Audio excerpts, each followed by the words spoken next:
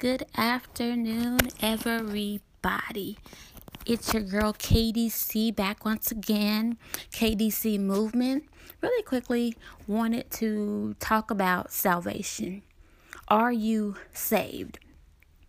Now, Webster's dictionary defines salvation as a deliverance from power and effects of sin. And sin is defined as being the transgression of the law of God. Now, I know Romans 3:23 says, "For all have sinned and come short of the glory of God." But in regards to sin specifically, the Bible says over in 1 John 3:4 that whosoever committeth sin transgresseth also the law. For sin is the transgression of the law. So that goes back to the definition of sin being the transgression of the law of God. Now, when looking at salvation, Ephesians 1:7 says that in whom we have redemption through his blood, the forgiveness of sins according to the riches of his grace. Now, what is the significance of salvation? Well, not only does salvation free us from sin, but it's the only way we'll be able to see God. So often salvation is misconstrued with the perception that salvation is something so deep, mysterious, and that there's a certain feeling that comes over us when we get saved.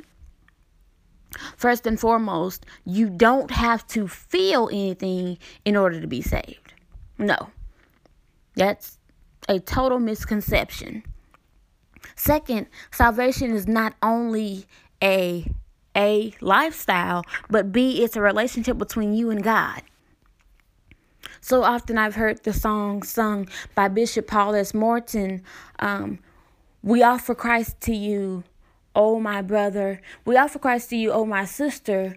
He will bring you brand new life abundantly. So come on to Christ."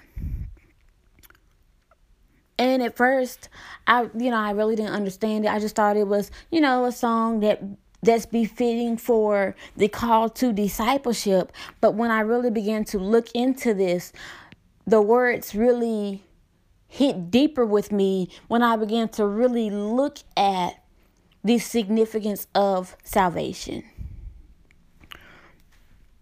When teaching and preaching or even offering salvation, it's not something that can be forced. And that's what I love about being saved. Jesus says in Revelations 3:20, "Behold, I stand at the door and knock. If anyone hears my voice and goes and opens the door, I will come in to him and dine with him and he with me." What am I saying? We have the choice as to whether or not we want to be saved. I know we love mama, daddy, auntie, uncle, cousin, sister, brother, whoever, but they can't make that choice for us. Romans 10:9 says that if we confess with our mouth the Lord Jesus and believe in our heart that God has raised him from the dead, we will be saved. We have to confess it and we have to believe it in our own hearts. That's not something that they can do for us. Now, before we go any further, let's deal with the intent of salvation. We've already dealt with the significance being that it's to free us from sin and that it's the only way that we can see God. But what's the intent of salvation? John 3:3 says, "Jesus answered and said to him, Most assuredly I say to you, unless one is born again, he cannot see the kingdom of God." Okay, so basically, if I don't get saved, I won't see God. Okay, what's the big deal about seeing God? Death is inevitable. That's a known factor. But why the emphasis on seeing God?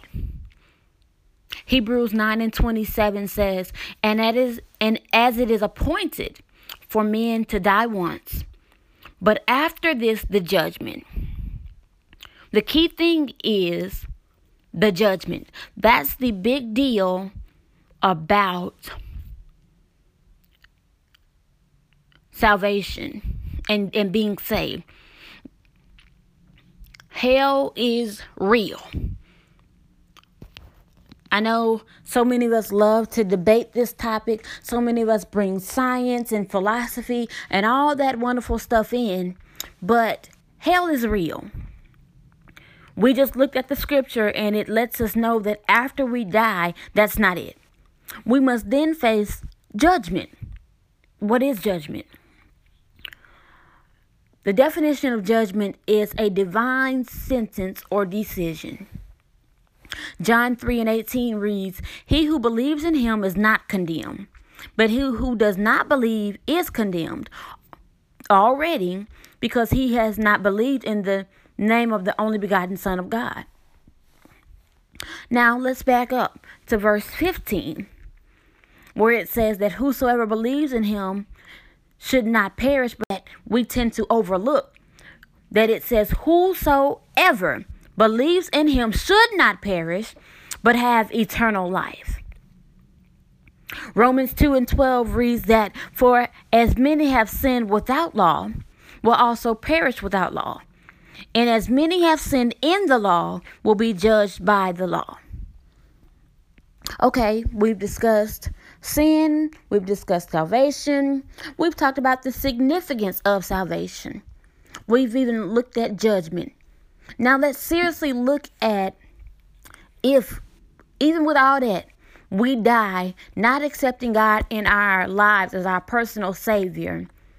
And it being our choice. So we chose not to accept God. And we face judgment. Then what happens when we face judgment? Revelations 21:8 reads, "But the cowardly, the unbelieving, the vile, the murderers, the sexually immoral, those who practice magic arts, the idolaters, and all liars, they will be consigned to the fiery lake of burning sulfur." This is the second death. 2 Thessalonians 1:9 goes on to say, "They will be punished with everlasting destruction and shut out from the presence of the Lord and from the glory of his might." Matthew 13 verses 49 and 50 reads, "So it will be at the end of the age, the angels will come forth, separate the wicked from among the just." Verse 50, "And cast them into a furnace of fire. There will be wailing and gnashing of teeth."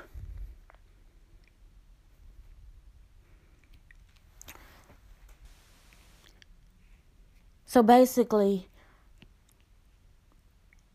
after we face judgment, of course, that's when God's decision comes into play. And that's when it comes into play the reality of heaven or hell. You believe or you don't believe. If you believe, then, we reign with God in heaven after judgment has already taken place. And he's judged us based upon what has been recorded in the book of life. And, that's another subject for another day. Now, if we don't believe, it clearly stated that the non-believers will be amongst others in the lake of fire, suffering.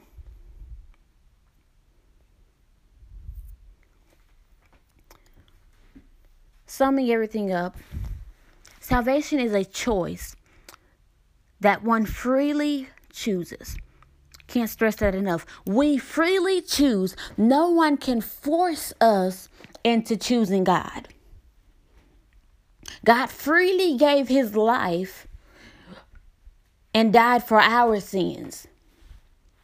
And although, yes, he has all power, he's not forcing us to choose him. It's the same within any relationship. You can't force, some of us can, we try, but in reality, you can't force somebody to want you. You can't force somebody to choose you. You can't buy their affection and genuinely get it. Now, they may go along to get along for a while, but in their hearts, maybe something totally different than what they're portraying. They just like what you're offering them.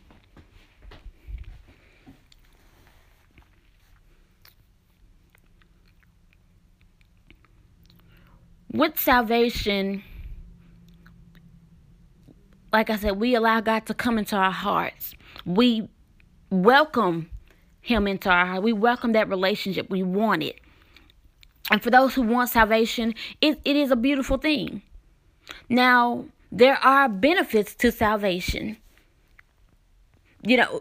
Going to heaven and reigning with him is just one of many benefits of being saved.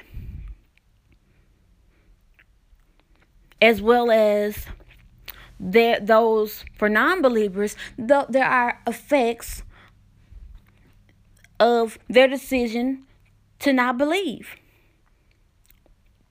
The choice is simply yours. It's simply yours. Will you be saved?